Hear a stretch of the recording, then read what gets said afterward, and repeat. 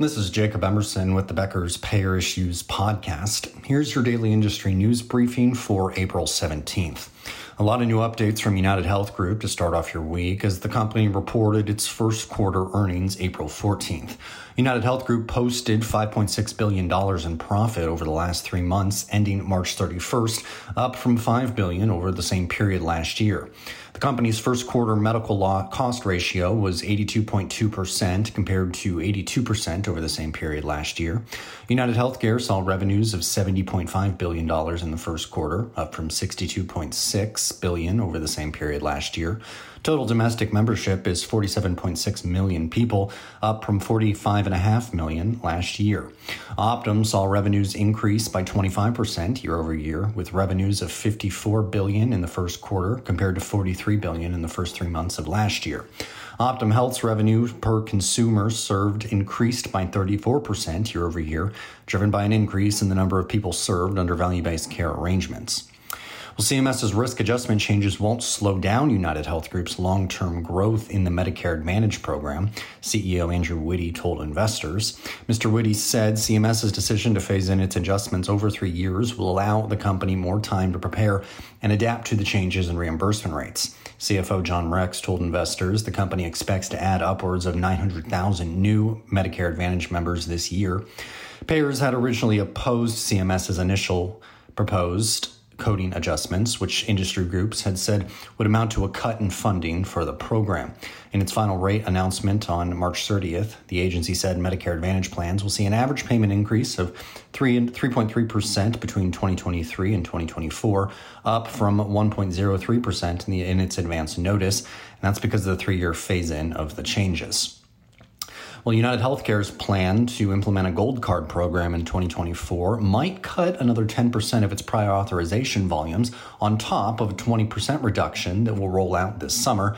That's according to the company's CEO, Brian Thompson, who also spoke during the company's investor call on April 14th. The payer plans to implement the National Gold Card program in early 2024 for care provider groups that meet eligibility requirements. The Gold Card status applies for most UnitedHealthcare members across commercial, Medicare Advantage, and Medicaid programs. Brian Thompson also said that on-label use of new drugs to treat type 2 diabetes are well managed by current authorization requirements. GLP-1 drugs, which include Ozempic, Trulicity, and Victoza, those are used to treat type 2 diabetes, while Wegovy and Saxenda are approved for weight loss. UnitedHealthcare is seeing increased usage of GLP-1 drugs, mostly to treat diabetes, according to Mr. Thompson. He said that the overwhelming majority of that is in diabetic care, and it is, as we had expected, low single digits in terms of weight loss use. I would say that our on-label usage has been well managed with our authorization requirements. Industry-wide, payers typically do not cover newer drugs meant for treating obesity, but they do typically cover drugs meant to treat diabetes.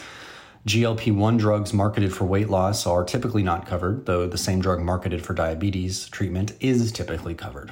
CEO Andrew Whitty told investors it is good news that there are innovations being made in weight management. He said, quote, "We need to get focused on the facts and reality of this marketplace. We need to be really clear about which patients really do benefit from these medicines and make sure we properly understand how they're going to use those medicines. There's still a lot to learn as these things progress through their final phases." And finally, Clover Health has laid off around 10% of its workforce as part of a broader restructuring effort toward profitability. The company said April 17th that it plans to outsource its core plan operations to UST HealthProof, a payer administration company. Clover estimates its partnership with UST, the layoffs, and other restructuring efforts will generate $30 million in annual savings starting next year. According to Bloomberg, the company has about 458 employees. Clover, which is a Medicare Advantage company founded in 2014, has improved on its loss margins in recent years, posting an $84 million loss in the fourth quarter of last year, which was down from $187 million in losses in the fourth quarter of 2021. If you'd like the latest payer and healthcare industry news delivered to your inbox every morning, subscribe to the Becker's Payer Issues e-newsletter on our website at beckerspayer.com.